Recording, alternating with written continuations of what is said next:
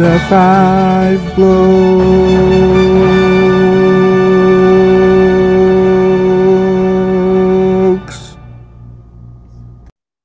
All right, back to the Five Blokes podcast. Only three blokes this time around. It is August 29th, 2021. And this weekend we had tons of games happen in the Premier League, some more noteworthy than others.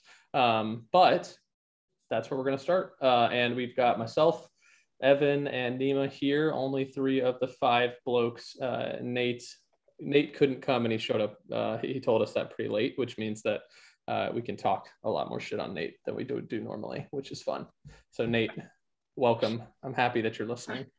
And let's get right into it. All right. So as far as the games that went on this weekend, if I just start from the top, the first game of the weekend, I woke up at 6:30 in the morning for this. After I think 6 minutes, it was 1-0 to City. And then I went back to bed. I think I woke up like 15 minutes later. I don't know what it was. It was 2-0 to City. And then I decided, okay, I should just get up and take my punishment. And eventually City did end up taking a game 5-0, and Arsenal had a red card. Granit Xhaka, our Lord and Savior, made sure that City really secured the win that day. I'm not salty about it, though. It's fine. Other games that are noteworthy, there were a number of ties this weekend: Newcastle, Southampton, West Ham, Crystal Palace, Aston Villa, Brentford, Burnley, Leeds, and Liverpool, Chelsea, all draws. And the only other wins this weekend, Leicester ended up beating Norwich City 2-1, Everton, Brighton 2-0, and Tottenham beat Watford this morning, as well as United ended up squeezing past Wolves 1-0. So out of all those games, I will let Nima start. And I imagine he might have a place where he wants to start. But Nima, which one caught your eye? Which one do you want to get going with first?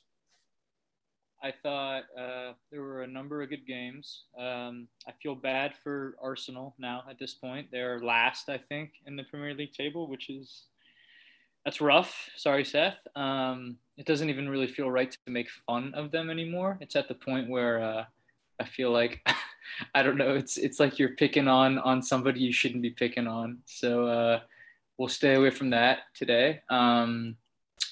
Yeah, I mean, obviously Chelsea-Liverpool was probably the most prolific game of the weekend. Yeah, I'm kind of disappointed. I think that I don't really know if the red card should have been given. I didn't see it live. My internet went down for a second, so I tried to go back and look at it. I don't know. I think it could go either way. I think if it had been given against Liverpool, I would have had the same reaction as Nate had. But what really disappointed me was after that, when Liverpool really could have, pushed down on the gas and kind of ran Chelsea over, they didn't. I think Chelsea defended very well. I think Liverpool lacked a lot of creativity. I think Mane was very poor. The one bright spot I would say is our defense. I mean, yeah, you have Lukaku who's kind of up there by himself, but he couldn't do anything. Like, anything. Every time he brought the ball down, he passed the ball to the other team. And I think, yeah, 10v11 is hard, but I think that Lukaku definitely could have done a little bit better than he did. So I was happy to see that even Matip was really good against Lukaku. I kind of expected Virgil to do well against Lukaku. Yeah, all in all, I was pleased with the game as far as the flow, but I definitely think we lacked creativity, and I was actually pretty frustrated when the game ended. But yeah, we're gonna have those types of games, and Chelsea, I think we're happy to get away with the point. So yeah. Gotcha. Yeah, there's only three games I want to talk about. First one, start with Man City, Arsenal. Nima kind of already touched on that. You can't make fun of Arsenal anymore. It's it's like that Simpsons gif where it's going, stop, he's already dead. Like, just quit beating him up. Arsenal, I mean, you probably got to get rid of Arteta, but Seth said it a while ago. I mean, the roster is just not there. So definitely going to be rebuilding here. I don't think they'll get relegated, but the fact that they got thrashed by 5, I know you're missing quite a few players, but little all hands on deck for Arsenal there. So everybody needs to get on their game, just settle down, start playing. But I mean, it's Man City, so that's fine. Just go on to next week. Second game, definitely got to talk about Liverpool, Chelsea. I think absolute one of the worst calls I've ever seen. I know that benefited Nima's team. So, I mean, I'd be biased too. I'd be like, heck yeah, give him a red, give us a PK. But it was on the goal line. He stuck out his leg. The ball hits his leg and then his arm. And they give him a red card and a PK for that. I mean, that's just horrendous, I think. I don't think anything should have been called. I guess, if anything, give the PK and no red card, because you couldn't give a red card and then no PK there just by the rules. But I don't think that was a red. Should have gave the PK then. But I think you have to, right? I think you have to give a red card if you give a PK. I hear you. I understand. I didn't think live. I was like, oh, great save, awesome. I didn't see the handball, but the fact that it went off his leg first, how's that fair that it hits his leg and then a handball? But I thought that ruined the game. I mean, they had to play a man down for a whole half, just ruined the game. And it was a great game up until that point. Back and forth, high intensity, and everything was going. So a little unfortunate, but overall, loved the game. I agree with you, Nima. I thought Matip and Van Dijk looked awesome defensively. Of course, they're only playing on 10, but Lukaku's a beast. So he still got quite a few chances, and they blocked every time. Lukaku had like no shot on goal, really. That was pretty good work. I like seeing Van Dijk back, even though I'm a Man U fan, but you just like having a competitive Premier League.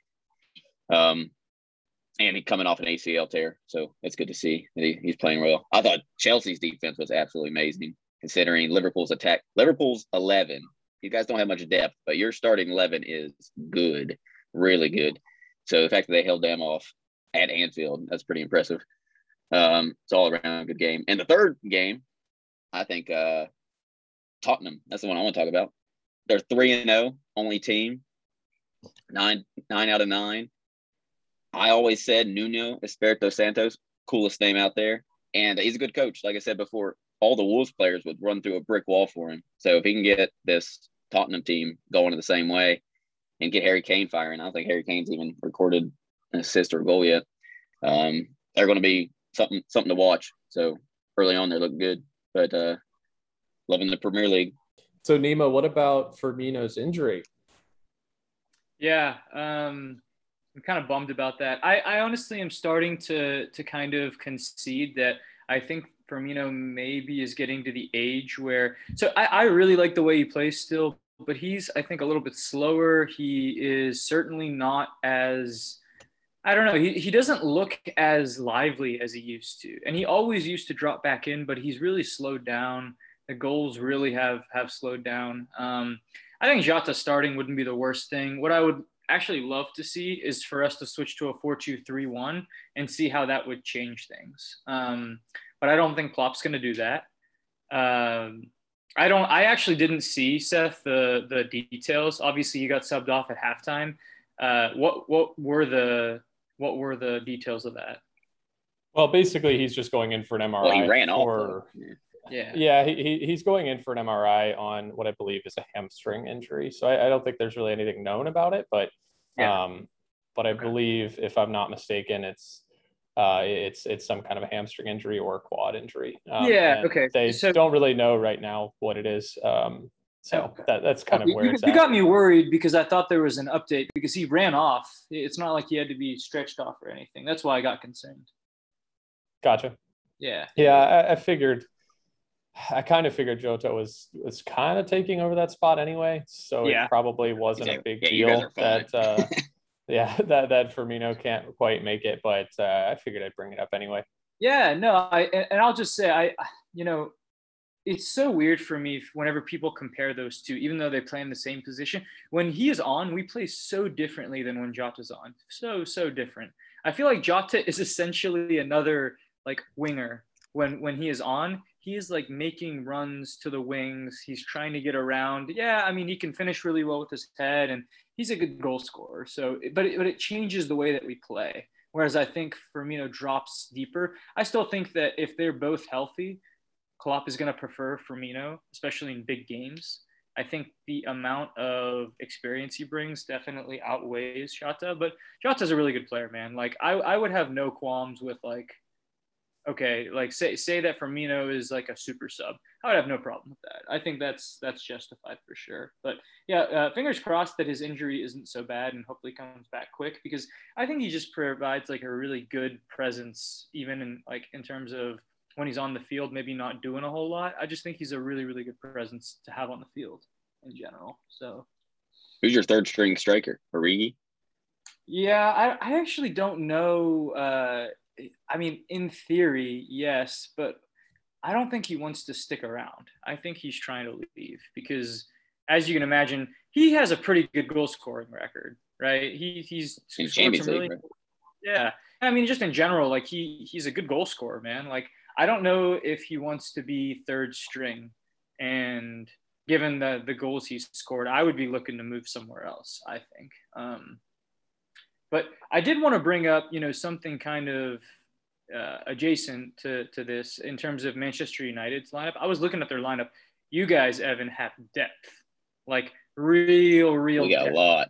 You got a lot of good players. Now, what I'm curious about is, I don't know, man. I don't think watching, and I'm only basing it off today's game because I have not watched anything other than today's game this season, Manchester United. But I was very kind of shocked with how mediocre Manchester United looked today. And people need time. I don't think that you play 2 or 3 games and you're expected to to turn around. Jadon Sancho didn't impress me that much. I thought he was just kind of there. Yeah. I don't know. He did meh.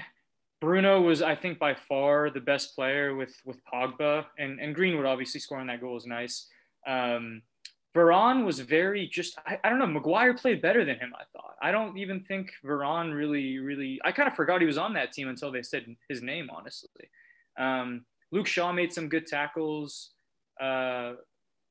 Wan-Bissaka was decent, but I don't know, man. I was just a little bit caught off guard because I thought I would be like, whoa, this team is crazy awesome with the amount of depth, and it didn't strike me that way. Like there are a lot of big names, but not a lot of big like talent out there right now. Does that make sense? Well, no. There's a ton of talent out there. They're just not meshing well right now. Yeah, the chemistry was awful today. Wasn't fluid. Sancho was terrible, absolutely terrible. But that's okay. It was his first start in the Premier League. Varane's first start as well. I mean, he got a clean sheet. He did. He had a couple. He looked a little, I wouldn't say nervous, but like last ditch effort tackles essentially. But he got him. It's not really what you want. You want to be able to, what would Maldini say? If I have to make a tackle, I already made a mistake. Yeah. As a defender. Yeah, exactly. But takes a while just to build chemistry. It was a bad day, but on a bad day, I thought Wolves played amazing. Dude. So on a bad day away, and we still win 1-0, that's pretty awesome. Our squad depth is it's really exciting. The only problem is, will the players be okay with that? Because we got so many people. There'll probably be a lot that won't play. I love Lingard. We saw what Lingard did last year at West Ham.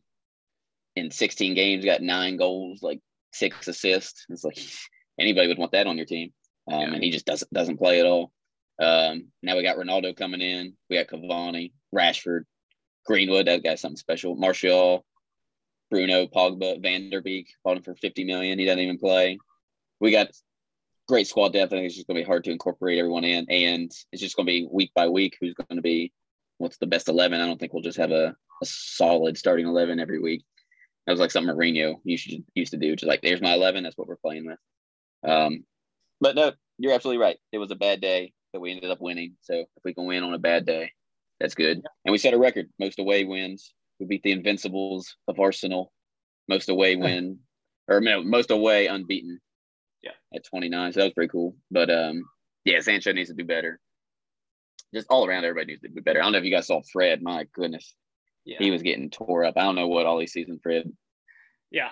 Yeah, I don't think that guy needs to start. I think even if there needs to be a formation change, that guy does not need to start. Exactly. Yeah, I mean, he's not a good passer. He's not physical. He's not a good defender. He doesn't create chances. He doesn't score. He's got 2 goals in his whole career, 3-4 years here, and Pogba sits at both of them. I mean, I don't see what he does, and he loses the ball every game. Yeah, I mean, he's frustrating. For how good you guys are, Evan, I don't think that guy needs to be anywhere near the starting lineup. Yep, agreed. Yeah. Agreed. I will say, like, Wolves, when you look at Wolves, they're the type of team that when we were playing back in the day, that, like, obviously they're professional players. I would hate to play against professional players, but they're the type of team that have, like, the shape and players that is scary to play against. Like, for me as a player, at least, they've got this huge, strong goal scoring striker in Jimenez. They've got this really fast winger who nobody can catch. Maybe Dan James can, but nobody is catching him. And if you do catch him, he's just going to throw you on the floor. I'd say Dan James is going to die. Yeah, exactly. In Traore.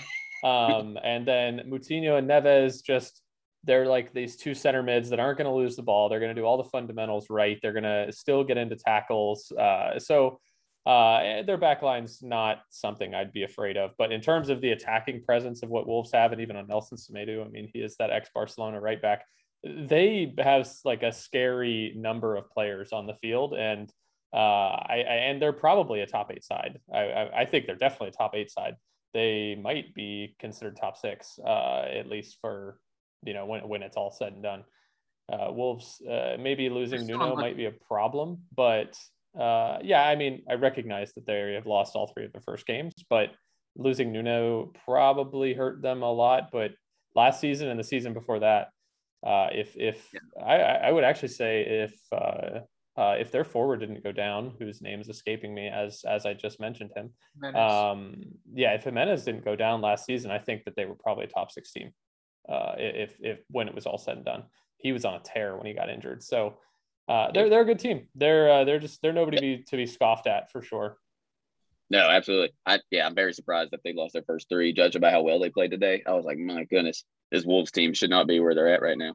But I haven't even registered a goal this year. Their schedule's rough. They've lost to Leicester, Tottenham, and now United. They'll get back into the groove of things. But and they were all small losses, actually. It looks like they lost 1-0 all 3 games. So they'll get back to things. It's not like an Arsenal where they can't do anything right. So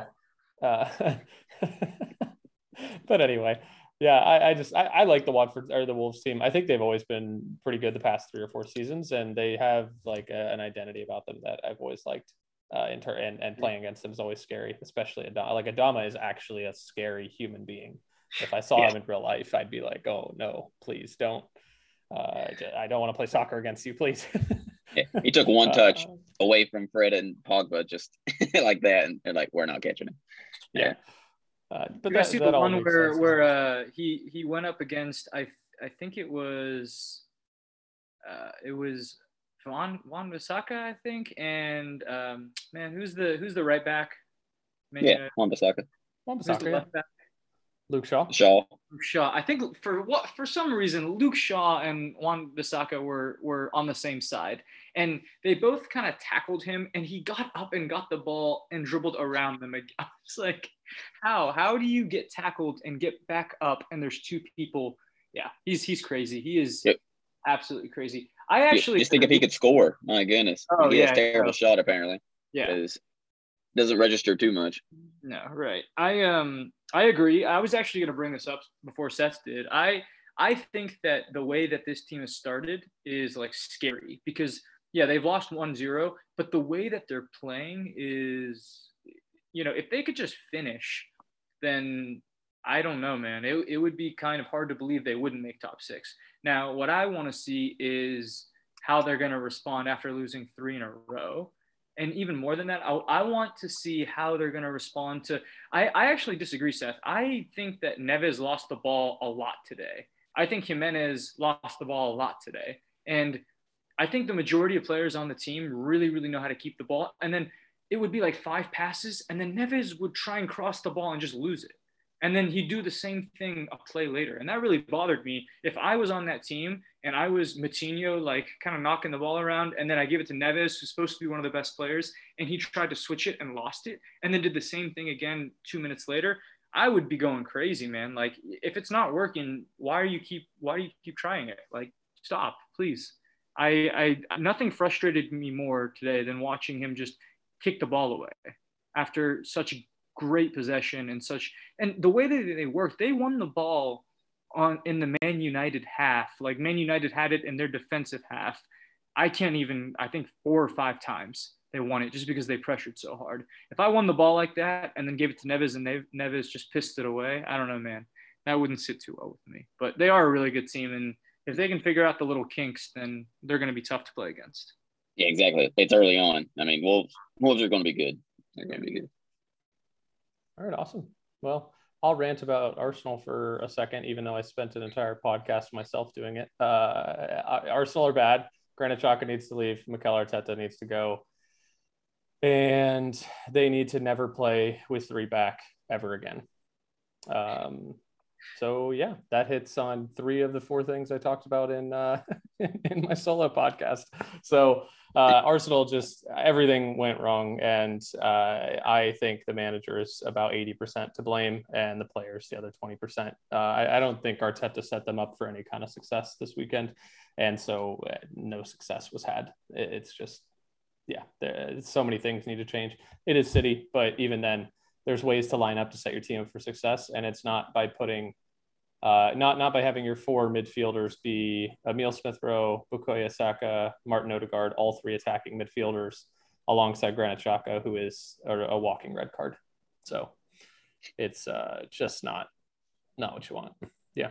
Switching gears a little bit here, we did have some transfers that go down. The window officially closes in 2 days. So Tuesday, August 31st is when the window closes. So at the next podcast, we'll take a step back and revisit the window as a whole. But as far as new transfers that happened, the 3 that are probably the most exciting are Tammy Abraham went to Roma, Kurt Zouma to West Ham, and Martin Odegaard to Arsenal. And then, the 4th transfer, less significant. There was a whole ordeal. Cristiano Ronaldo, he's going to City. He signed a deal. He did the whole thing. He agreed to terms. Everything was there. He was going to be their person for, Ferran Torres wasn't going to start up top anymore. It was going to be Cristiano Ronaldo to go out and win silverware for City before eventually departing and exiting. And then out of nowhere, Ole Gunnar Solskjaer does the job, or the United front office does the job, whoever it might be.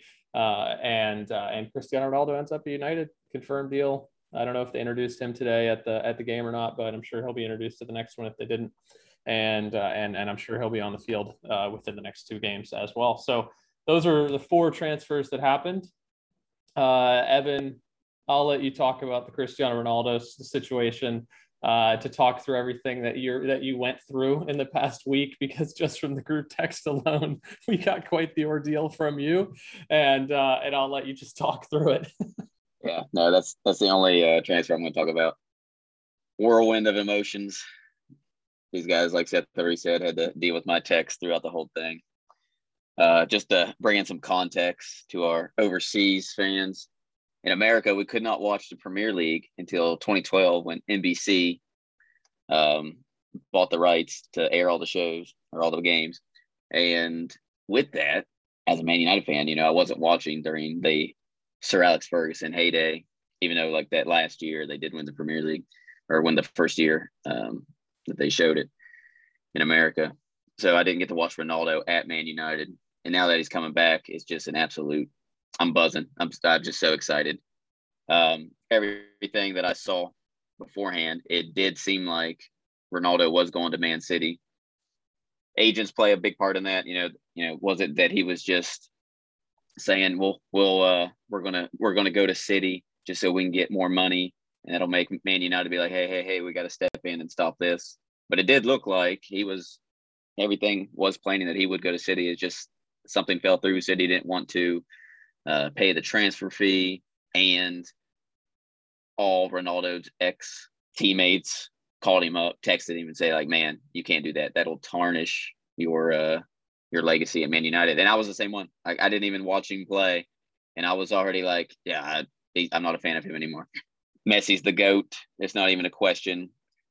Ronaldo can't even be considered in Messi's echelon of greatness. He's going to City. I couldn't accept it. It was honestly a little embarrassing. And then the next day I wake up and I'm getting all the info that he's going to United, and I felt like 10-year-old at Christmas again. Couldn't sleep. So excited, just happy as can be, prancing, skipping. I cannot wait to see Ronaldo in Man United shirt. It's great for the league.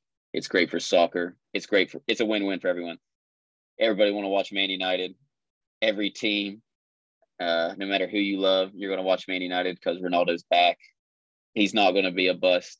He scored in the Italian league past 3 years. He scored over 30 goals. The Italian league, which is known to be boring, defensive. And even Lukaku was in that league last year, and Ronaldo beat him for the golden boot in that league. It's just absolutely exciting, and I just cannot wait. So I went through a whirlwind of emotions, and I landed on pure ecstasy. I think if he scores 10 goals in the Premier League, I think that is acceptable. I think 15 is viewed as, oh, that's pretty good. And if he scores more than 20, I think that's great. But there's you should go look at how many goals he scored in the Premier League when he was there in what I would consider his soon-to-be prime.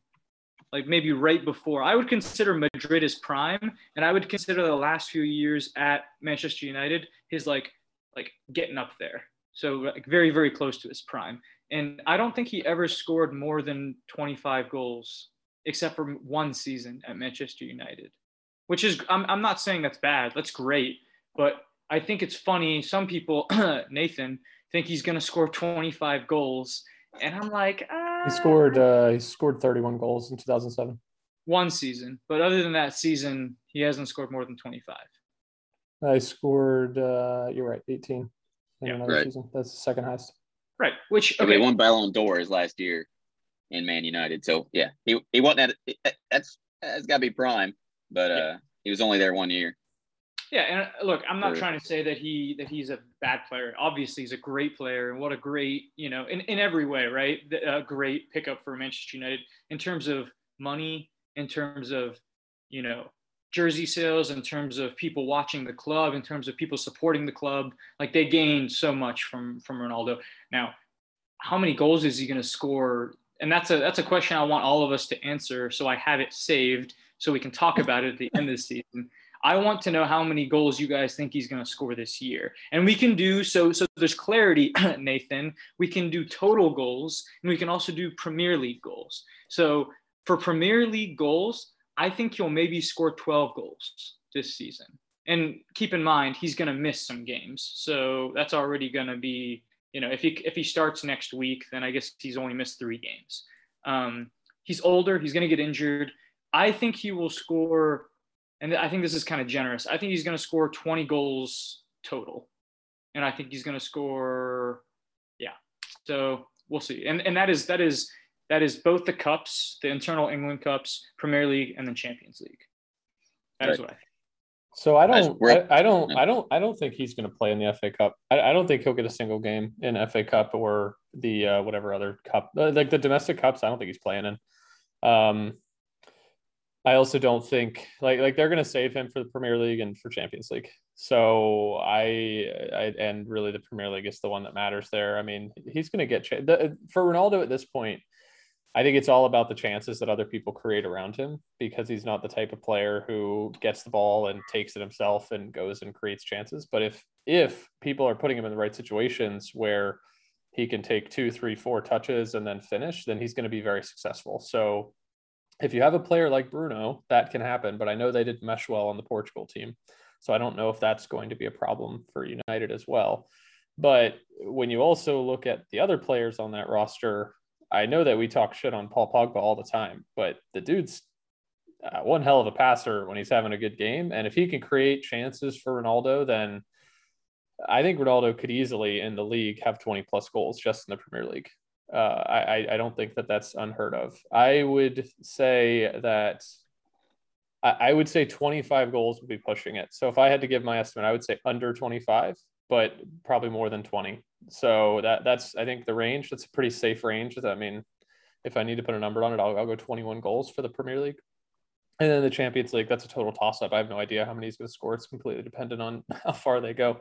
But it'll be less than 10, probably less than 5 in the Champions League, I would say. But we will see. He's going to take all the penalties from now on, I'm sure. So that's going to be a big boost on his goals. And I do think I do think he's going to be successful. I think he'll be just fine. He's the type of player. He's kind of like Ibrahimovic in a sense where he's a pure finisher and he's right place at the right time type of player now that he's getting older, whereas both of them were the type of player to create their own chances when they were younger. And it worked for Ibrahimovic. He scored a ton of goals at United when he was there. And I think it's going to work for Ronaldo too. I just don't think he's going to be scoring 30 plus goals. There's no way, or even 25 plus goals in terms of the league. At Nathan. All right. Nathan. Y'all settle down. Now, first of all, he had Aaron Ramsey and Rabiot as his center mids last year at Juve. And McKinney. Don't forget the American. We got Pogba, Bruno, Sancho, Rashford, Greenwood, Lingard, all these guys that can A, do all the running for him, B, find him, C, they're good players as well. So, they're gonna be in the right place too. He's gonna be in the right place, just like you said, Seth, to tap it in. He is 36, obviously, but he is abnormal human specimen. Everything he does is for his body. Doesn't eat one thing that wouldn't help him for that week's game or that day's game. I do think Man United is a better team than Juve, and he got 30 goals last year, all comps for Juve, over 30. So for me, he's getting all competition. He's going to go greater than 30. And in the Premier League, I think he gets 25. That's golden boot. I disagree with you, Seth. Evan. What? That's golden boot territory. That's right. No. Yeah. He won golden boot in the Serie A, and Lukaku was there as well. So Ronaldo's going to be something special. And last week I said Lukaku is going to be the golden boot in the Premier League because you never even would have considered Ronaldo coming. But I think he will play in the domestics if they're in the final. So if you get to the Carabao Cup final or FA Cup final. So, that's probably a goal or two there.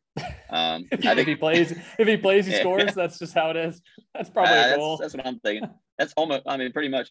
And the only sad thing about all this is he gets added right when there's international break. Oh, we got to wait 2 weeks just to watch him play. I'm gutted about that, but I'm just so excited. I understand the notion that, well, I don't know if Manchester United is necessarily better than peak Juventus, because Juventus was good a few years back. They were really good. But if you look at their team now, though, you look at their team. Evan's saying he scored 30 plus goals last year with them, which I think. But who else is going to score for that team? I think exactly. I don't know. Yeah, Chiesa, Bernardeschi. I don't know. Is Bernardeschi even on that team? I don't even know. Yeah, he is. So nobody can score other than Ronaldo. Morata, your boy. Yeah. Did you watch Morata this summer? Literally open goal, and he kicked it up. I don't even know how you do that. So here's my thing. Ronaldo is a good player. He is a. Oh, is he? Incredible athlete. He's a good player. Second. And the thing, you are playing against real defenders now. Yes, everyone's like, oh, the Italian league is defensive. Yes, it's defensive. That doesn't mean they have good defenders. It just means the style is more defensive. Can you imagine Ronaldo going against Virgil van Dijk? Or let's face it, any Premier League center back? He's not as good as he used to be. He's not as athletic as he used to be. There's no way he went against Carlos Puyol and Gerard Piqué for almost a decade. In his peak, he's 36 now. I didn't say that 25-year-old Ronaldo was bad. I'm saying that a 36-year-old Ronaldo is not going to be as good as everyone thinks he's going to be.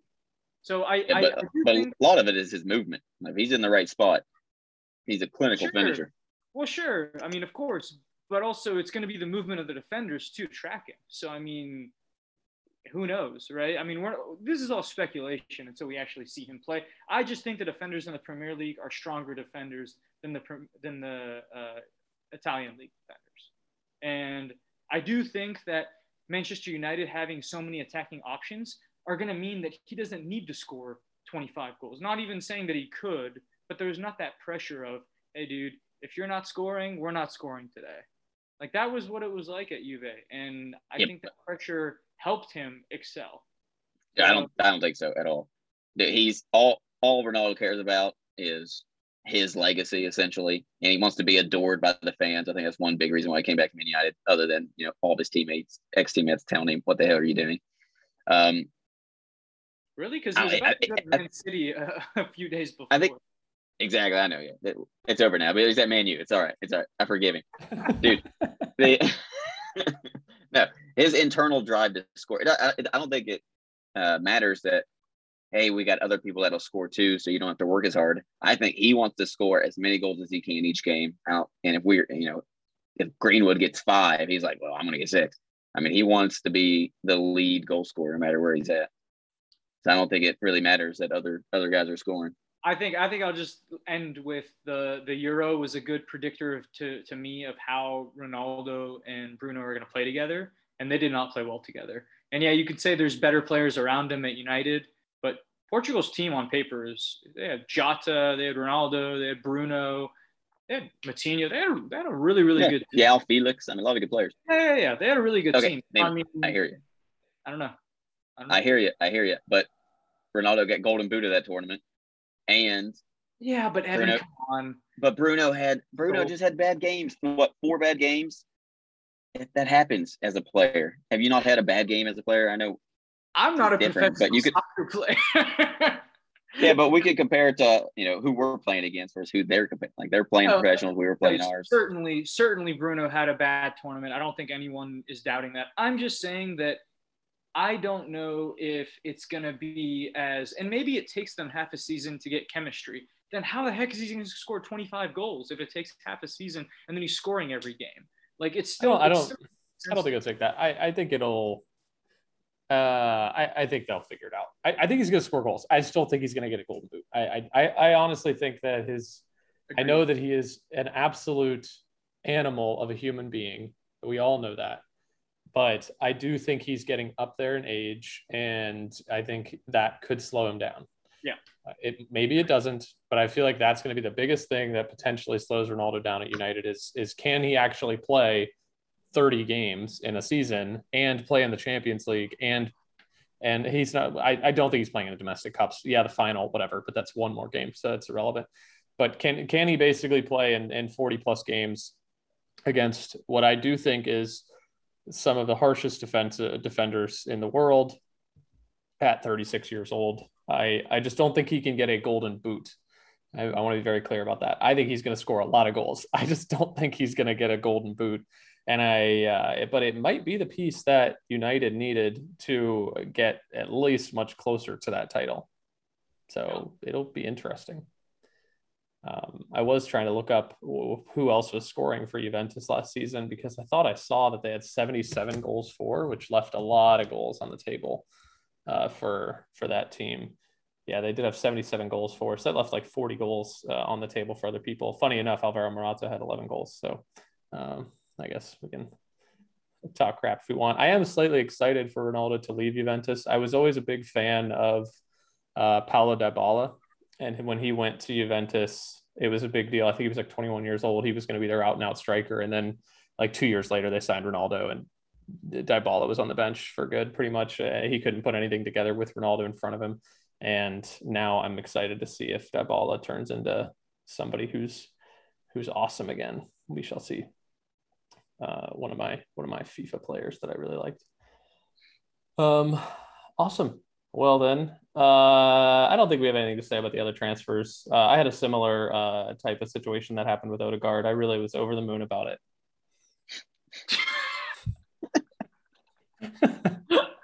I wish our viewers could have saw your expression. Just kidding, everybody who can't see my expression. I don't care about Odegaard. He's better than all the other center mids we have, but my God, $50 million or whatever it was. I just better off. We got buying Varane. some nice cars. I don't know. We got Varane, Ronaldo, and Sancho for less than what you guys got for Odegaard, White, and Ramsdale. I know. I don't even know why we bought Ramsdale. Maybe maybe Leno wants to leave or something like that. I can't. But remember the TikTok we watched, guys. You got to check in with your Arsenal friends this week. You don't need to pick on them. All right. Well, none of the other transfers are all that interesting. I will be interested to see if anybody makes any other big moves in the next few days. We'll see. But moving on a little bit, there was some news that Nate is very happy about, I'm sure. I didn't get to follow our group text thread, but Jorginho, the man, the myth, the legend, the center mid at Chelsea, has won UEFA Men's Player of the Year. And that is an award given out by UEFA. And it's, I believe, judged solely on UEFA competitions, but I do have some of the stats that he has. And a center mid like him, his stats don't speak to his game, so I won't judge him too harshly on it. But at the Euros, they did win the Euros with Italy. I don't know if he was their captain, probably not. I bet Chiellini was the captain, but he did hold down the center of midfield. He played in 7 games, had 0 goals, 0 assists. And in the Champions League, the other UEFA competition that's out there, he had 12 appearances, a goal, and an assist, and did end up winning the Champions League with Chelsea, though. And just for fun, the Premier League, again, not a UEFA competition, 28 caps, 7 goals, and a single assist in the Premier League. And yeah, all of them were PKs, I think. Best UEFA men's player. But what do we think, Nima? I know you wanted to get into it. No. How are you going to give the best player, the best European male player award to somebody like him? No offense, but he is somebody who played on both teams. Italy won, he played on that team. Chelsea won, he played on that team. Guys, this is a really easy decision. Let's pick the one player that starts for both these teams. No. I don't even think Nathan was happy about this, because let's face it, Conte is 15 times the player Jorginho is. Mason Mount is 15 times the player that Jorginho is. Even Pulisic, even though he's not European, I think he deserves it more than Jorginho does. Jorginho didn't even start before I think this last season. I have no idea how he went from being a person who didn't play to, he's the general of the midfield. We would not be Chelsea without Jorginho. No, he's not that good. What does he do? He dictates the pace. Congratulations. Fantastic. Awesome. He plays in the midfield. Every midfielder dictates the pace. I'm tired of people saying that. I want somebody to tell me what he actually does. He has no business being anywhere near the player of the year. For FIFA, for UEFA, no chance. I would have given it to Wijnaldum before I gave it to Jorginho, to be honest. Terrible choice. Terrible. A tragedy. Disappointing. For what it's worth, before Evan goes, the finalists, by the way, for the award were Jorginho, N'Golo Kante, and Kevin De Bruyne. Yeah, De Bruyne a million times over. No, you're just judging that because we know De Bruyne has the best passing in the game and he can finish really well. Jorginho had 7 goals in the Premier League, and that's not what the UEFA is, and it was all PKs. Yeah, he doesn't score or assist a lot, Nima, but the dude is the reason Chelsea and Italy won. Absolutely not, Evan. Absolutely not. It wasn't just like, let's pick the guy that played on both teams. It was. Well, yeah. Why do you think they won? It's because Jorginho is playing at an absolute, the highest level that a center mid could do. He does everything. Dude, watch that Liverpool-Chelsea game. He does everything that you want a center mid to do. I am disappointed by that comment, because I think he makes dude.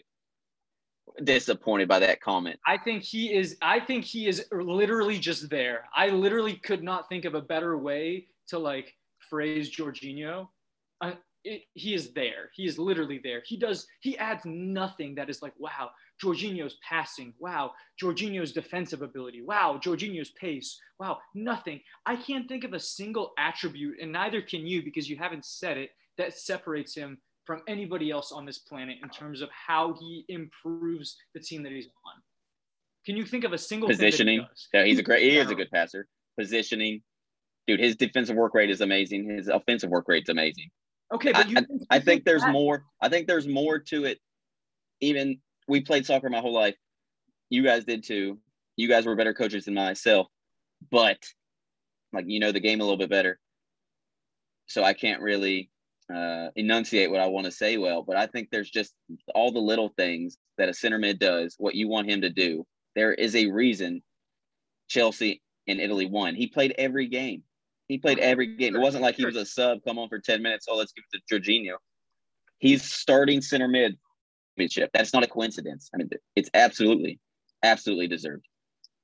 I cannot disagree more that Conte or De Bruyne should have won it. Absolutely. How many games did Conte play in the UEFA? In the Champions League? Champions League. I mean, they didn't get anywhere. France didn't get anywhere. Why would you give it to a quarterfinalist team? Not even a quarterfinal. Well, Chelsea won Champions League because of Conte. Caps for Euros. So as far as N'Golo Kante's stats for Champions League, he played 13 games, had 1 assist, and the Premier League. Jorginho played 2, the Premier League 12. Irrelevant, but I'm already here. So the Premier League, he played in 30 games and 2 assists. And as far as the Euros go, let me go ahead and pull that up while we're here.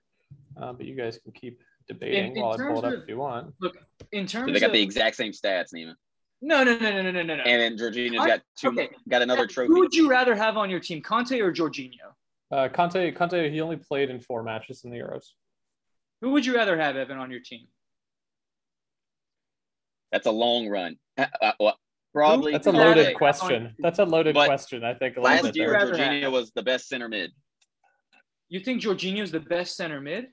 Last year, yeah, it's not judged on how great you're going to be for 10 years. It's who was the best that year. And Jorginho was the best that year. Conte. How old are both of them?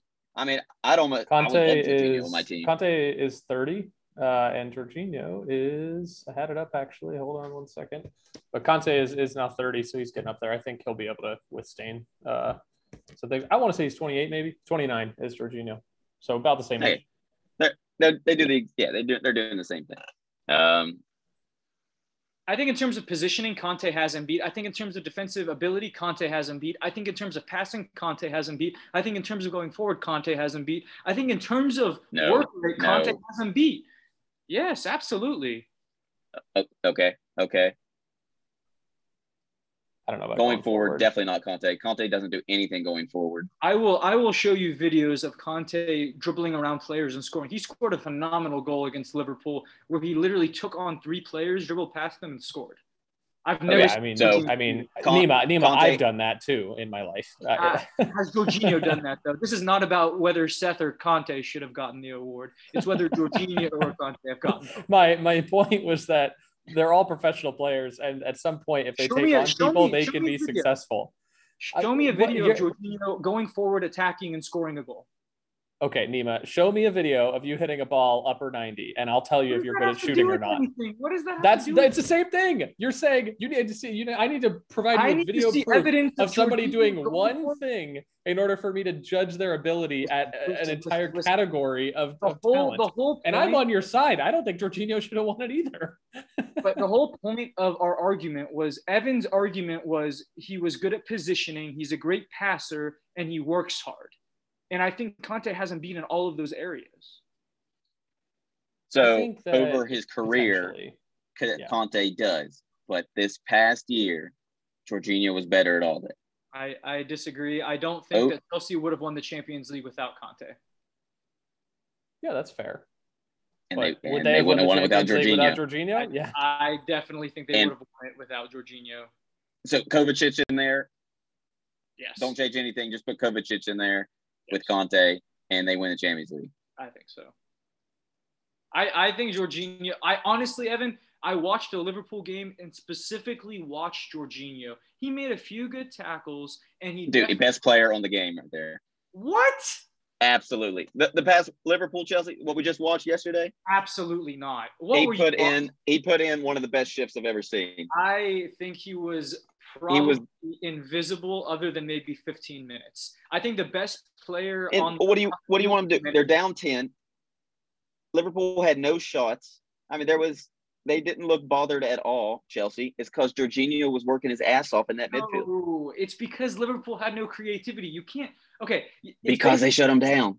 Then it's the same as the Lukaku Van Dijk argument. I said Van Dijk and Matip were great, and you said, well, that doesn't prove their dominance over Lukaku. It just proves that Chelsea were down a man and Lukaku had no help. Well, it's the same exact thing. Then it's Liverpool's lack of creativity, not Jorginho's brilliance that allowed Liverpool not to score. I don't see how that's the same thing at all. So Lukaku is a one man against two, and you're doing 11 versus 10. What Lukaku wasn't lacking creativity; he was lacking help. I think the point is that Lukaku did not play well, and part of that should be attributed to Van Dijk and Matip, because I think in a different game where Chelsea would be not playing Liverpool and they were down a man, I think that Lukaku would have been a lot more dominant. And I think on the flip side of that, I think if you look at Jorginho, I think Jorginho's presence did not inhibit Liverpool at all. I think going forward, Liverpool were poor and could not get good crosses into the box, could not really attack the ball, could not really get good shots off. And yeah, Jorginho made a few good tackles, but I would not say he was the best player by far. I would give it to like 4 players before I gave it to Jorginho. I thought Kovacic played better than Jorginho, honestly. All I could see was when Jorginho got subbed off there in the 89th minute, I was like, that man put in such a shift today. I mean, it was just incredible. I guess we're just going to disagree. Dude, I don't know why you want to give it to Conte. So becoming player of the year, there's multiple factors. Your stats. Yeah, Jorginho doesn't have that, but he's not a goal scorer, assist getter. He's just a center mid that makes the team complete. Same with Conte. And you also judge it on your trophies. What did you win? And he won the 2 biggest UEFA trophies. And he was integral I don't like that, on both of those teams. I don't know how you can give it to anyone else other than Jorginho. I think that if you look at it holistically, I think whenever you just did a player of the year, well, no, you're not looking at holistically. You're looking at UEFA. I don't care. I don't think a player. But that's the trophy. It's UEFA trophy. I personally don't think that a Player of the Year award should go to the person who happened to play on both teams that won. And I still think that anybody out there who could choose Conte or Jorginho for a team would choose Conte over Jorginho. And if you wouldn't, then I would like to hear why. But positioning-wise, Conte wins. Defensive-wise, Conte wins. Even going forward, Jorginho is not that good. So I don't know how Jorginho deserves it over Conte. And that's my struggle. Because Jorginho did it with both teams. So winning one trophy and getting kicked out in the round of 16 earns you the trophy over the guy that played on every game and played on every game on both teams and winning both trophies of the biggest tournament of each. Well, I don't think it should be about trophies. Like, yeah, he won one trophy. Conte is the reason that Chelsea won the Champions League, not Jorginho. If you took Conte off of Chelsea, you're attributing it to Jorginho played with Chelsea. They won the Champions League. Oh, and now it's definitely going to be because Jorginho played on Italy that they won the Euro. That's just not true. He is not even – I think he's the worst out of the 3 in the midfield for Chelsea. I think if you had to lose one player in that midfield, I would lose him first. Conte was by and away the best player during the Champions League. And it's probably because the Euro was more recent that people are like forgetting and focusing on Jorginho and saying, okay, well, he won the Champions League. He won the Euro. Makes sense to give it to him. But no, I disagree. I think if you're going to look at it and say stats, okay, well, stats don't really do center midfielders justice, especially not like more defensive like these two. Cool. De Bruyne, I think, is out because he didn't win the Champions League, nor did he win the Euro. But I don't think that Jorginho winning both automatically gives him a head up against Conte. I think it should be looked at, how did you aid your team getting to where they got? And I think Conte was more beneficial for Chelsea than Jorginho, even though he didn't win the Euro. I don't think it should matter. He still won Chelsea, basically, that trophy. That is why, Conte. That man was a freaking beast. And so was Jorginho. And how? So if he, dude, there's more to it than just Conte runs. I mean, he's everywhere. He does all the energetic work that you need. Yes, they're both great positions. They're both great center mids. Yes, but you just said Conte was the reason Chelsea won. I disagree with that. It's a whole team thing. But Jorginho was a part of both. He played in every game for each. It's not a coincidence. He was having the year. He's having the best year of his life. I'm sorry. Every time I watch that guy play, I see nothing special, and I just don't think he's a very good soccer player. I definitely don't think he's good enough to win Player of the Year. You still have not told me one thing that Jorginho provides that I should be like, that's why I want him on my team. And I'm gonna end with that. Seth, you feel free to step in. There's more to it than just I need to see goals or assists. What is there? I'm not talking about assists. I'm not talking about goals. I've told you why I think Conte is a better player, and I have yet to hear a characteristic of Jorginho. The only thing that I've ever heard Nathan say is he dictates the tempo. You know what? Every midfielder, every club in the world dictates the tempo. You know why? Because they're in the middle. That's how it works. But so, Nima, I answered your question already, and I already told you I couldn't really enunciate it, but he does all the little things essentially that keeps the team together. You can't have, the defense going from defense to center to attack without him, or when it gets on a counterattack, he's there. He just does everything you need to complete what everyone else is doing. And Conte does the exact same thing. That's literally what Conte does. And guess what? Jorginho won 2 trophies that Conte's won, and they're both judged on the UEFA. They have the exact same stats, the exact same games played. And the only 3 players that got in, you already said KDB can't get it. So if they got the exact same stats, they do the exact same things, just Conte does it a little better over his career. Jorginho is real close, but he got 2 trophies, and we're only judging it on this 1 year. Jorginho deserves it easily. I just disagree about the trophy thing. I think that they both won the Champions League. Conte, but you won it holistic, and you got to add trophies into holistic. But I think you have to look at the contributions to each. And I think Conte contributed way more to get the Champions League than Jorginho did. And that's fine if you disagree. It's not a obligatory quantitative thing where I say that it's this and you say that it's that, and one of us is right and one of us is wrong. I just think that Conte was way more influential than Jorginho in the Champions League, way more influential. And I think that Italy had a good run, and I think Jorginho played a part in the Euro, but I do not think that if you would have put Conte on that Italy team, it would have gone any differently. I think that he would have been actually better than Jorginho, and that's hard to prove, but these are my thoughts, and this is what I think. Well, we had Conte on that France team, and they lost. I mean, yeah, but teams lose all the time. That doesn't necessarily make the player less of a player. Ronaldo lost in wherever he lost. Does that mean he's not one of the best players in the world? You're absolutely right. But you just said if we put Conte on Italy, we won't know what happens. Well, we know what happens when he put him on France. They lost. Well, I think if Jorginho went on France, they would do even worse.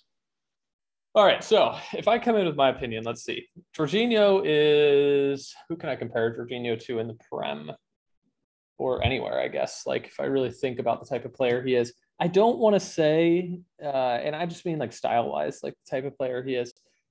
I feel like a Schweinsteiger is not a terrible comparison in terms of style of play. Sergio Busquets, probably a different player. He was a lot more defensive-minded, still is. I shouldn't act like he's not here anymore. Yeah. Who else? I mean, he has that style also of like some of these Wolves center mids where they're not out there making highlight plays every day, but we just talked about how dangerous the Wolves team is because of some of the players that they have. So I think he's a solid player. I am on Nima's side in the sense of I have never watched Jorginho play and been like, wow, this guy is really making the difference for his team. And granted, I'm not watching every Chelsea game, and I didn't catch every Italy game in the Euros, but I don't see that. Whereas with Conte, you see the difference making. You see, and that's where I say the game that Jorginho plays is not one that you necessarily see it physically happening all the time, and that's the one that's really, really hard to judge from a third party. Where you have Conte and De Bruyne, who are both respectively the best attacking midfielder in the world and the best defensive midfielder in the world. You have someone like Jorginho who is pretty good at both, very solid in terms of distributing the ball. They do what they need to do for their team, and they play the role that they play. And it happened to be that they were on teams that I think we can all agree the teams Chelsea and Italy are not chump teams. It's not like they overcame adversity to win the Euros, or at the Champions League, you could maybe say they overcame adversity, but they were definitely on the up and up when that was happening. But it's hard to say that Jorginho played an enormous part in it just by watching those games. I think there are qualities that you can have off the pitch that are big as well. So he is working with a player like Mason Mount in the midfield and at Chelsea. So there's probably a mentorship role that's happening there. And I'm sure he's helpful in that sense. But if I look at the three finalists of who should win the award, I don't think De Bruyne should win it. Belgium didn't go far enough in the Euros. I do think those types of awards need to go to people who win in that sense. Like winning is a big priority of getting those types of awards. And De Bruyne didn't win the Champions League. He didn't win Euros, so he's out. And even if you just look at his stat line, not that great in terms of De Bruyne. In terms of De Bruyne type numbers, not that great. So then you're left with Kanté and Jorginho. Kanté, although not a stat sheet filler, is somebody who's still on the field, visibly makes a bigger impact to the casual viewer. And so I think he has a chance to stand out more than Jorginho does. But I'm not angry that one of them gets it over the other. I am a big fan of Kanté. I would love to see him get every award that this planet has to offer because I just think he's awesome and he's super fun to watch. Like, you don't see defensive midfielders that are fun to watch much. And Kanté is like, I love see even when he plays against Arsenal and he'll take the ball off somebody on my team. I'm like, God, that guy's so good. And he's smiling as he does it. Damn it, this tiny little guy. And Jorginho, you just don't see that kind of thing. So I think like if it comes down to the year that they had, yeah, Jorginho had a better year in terms of trophies. If his teammates are saying he's making a huge impact, if the managers are saying he's making a huge impact, that's really all we can say. I don't actually know who votes, who's on the committee for the voters. I can probably look that up, but I imagine it's a series of coaches and players and probably a panel as well. Let me see, UEFA Player of the Year voters. But I'm not mad that he got it, I think is what I would say. I would, of course, love to see other players win it, but I'm not mad about it. I think it's fine. I don't think that he is anywhere close to Ballon d'Or. That would really, then we have a conversation to be had, but I think it's fine. I'm not mad. I don't, if Jorginho joined Arsenal, I'd be happy about it. I just don't know. It kind of goes back to that point of like, would they make an impact? If you took Jorginho and you put him on Arsenal, or you put him on, let's say, I mean, Liverpool just lost Wijnaldum. He'd probably fit better into Liverpool's system than other systems in that sense. But if you took Jorginho, you put him on a Wolves, you put him on an Arsenal, you put him on a Spurs, Spurs is probably not a good one to give either. But if you put him on the teams that are probably teams that are going to finish 6th or 10th, what's the impact that he brings to that team? Is it one that he would look like the player of the year or not? I think he wouldn't look like he's a player of the year on those teams, which is telling.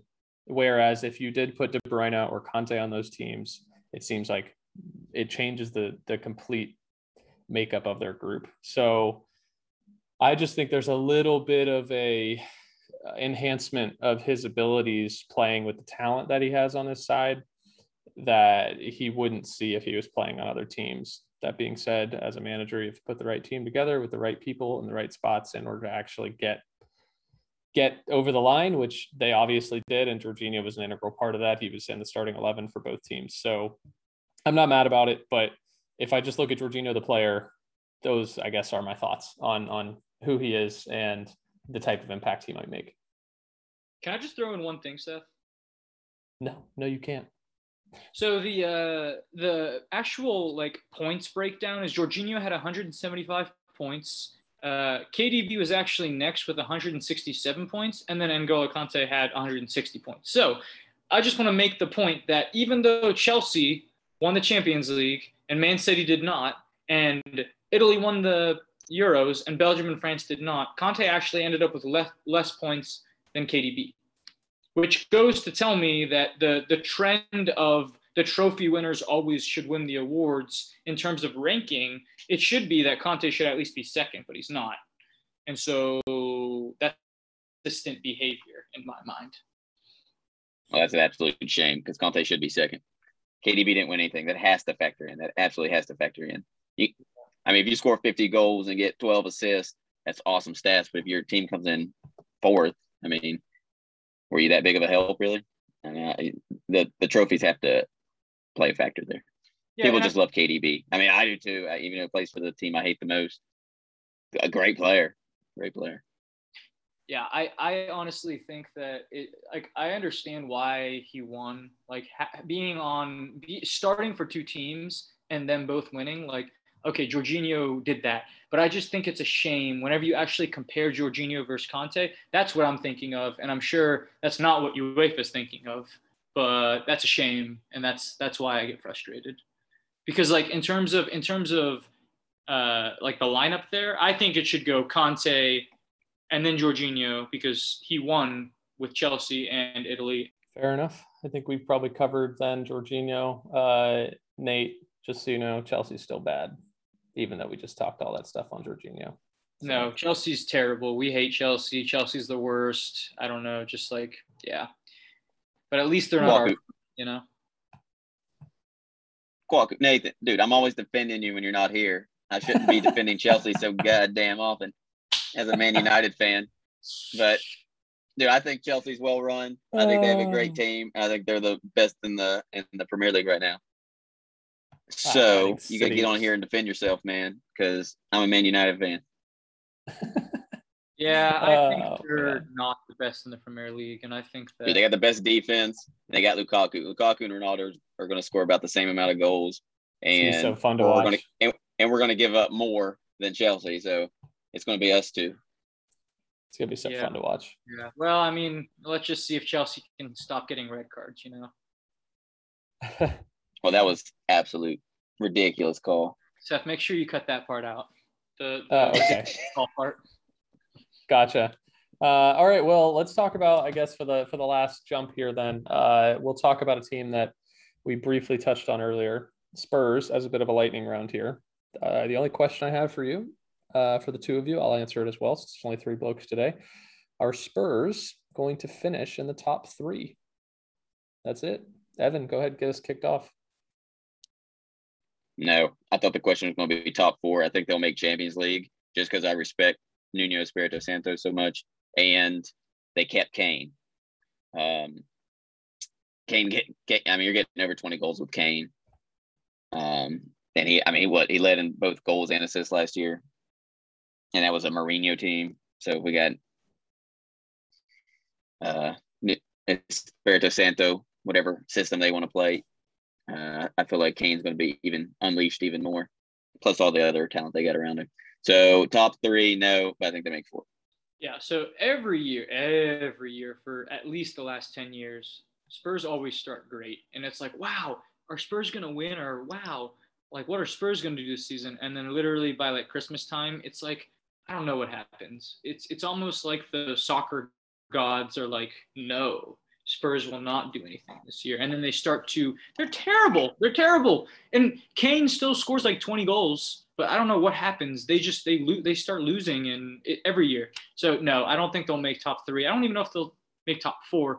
You got Chelsea, you got Liverpool, you got Man United, you got Man City. I almost said you got Arsenal. But those are a lot of really good teams, and I don't know. I think it's gonna be tough for them to get even top four, to be honest.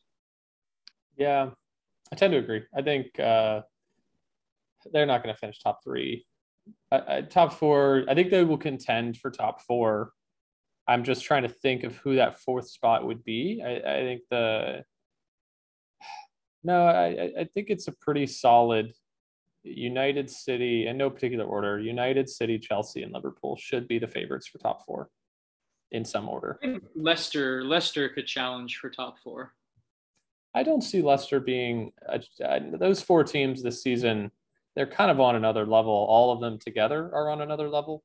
I don't see anyone really challenging them, which, to be fair, the only reason why why maybe other teams make it into the top 4 is that they are so good and that they're competitive enough against each other that they bring each other down to a certain extent. So there's going to be really critical games in there where you don't want draws to happen or you really can't lose certain games. But top 3, I don't think is feasible for them. I think Europa League, if they didn't get Europa League, that would be a disappointment.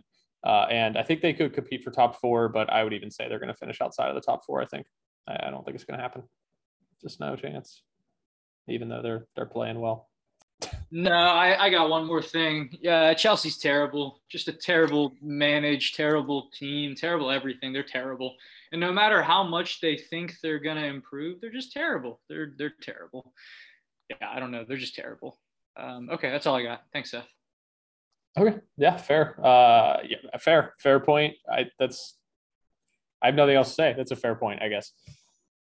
And with that being said, we will wrap keep up. That in.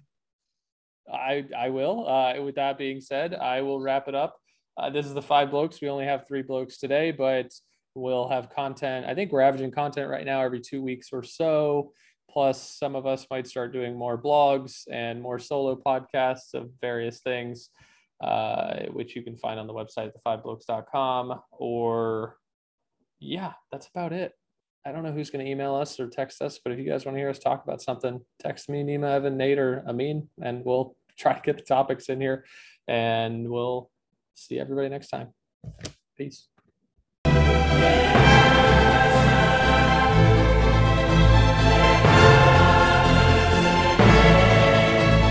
The 5 blokes.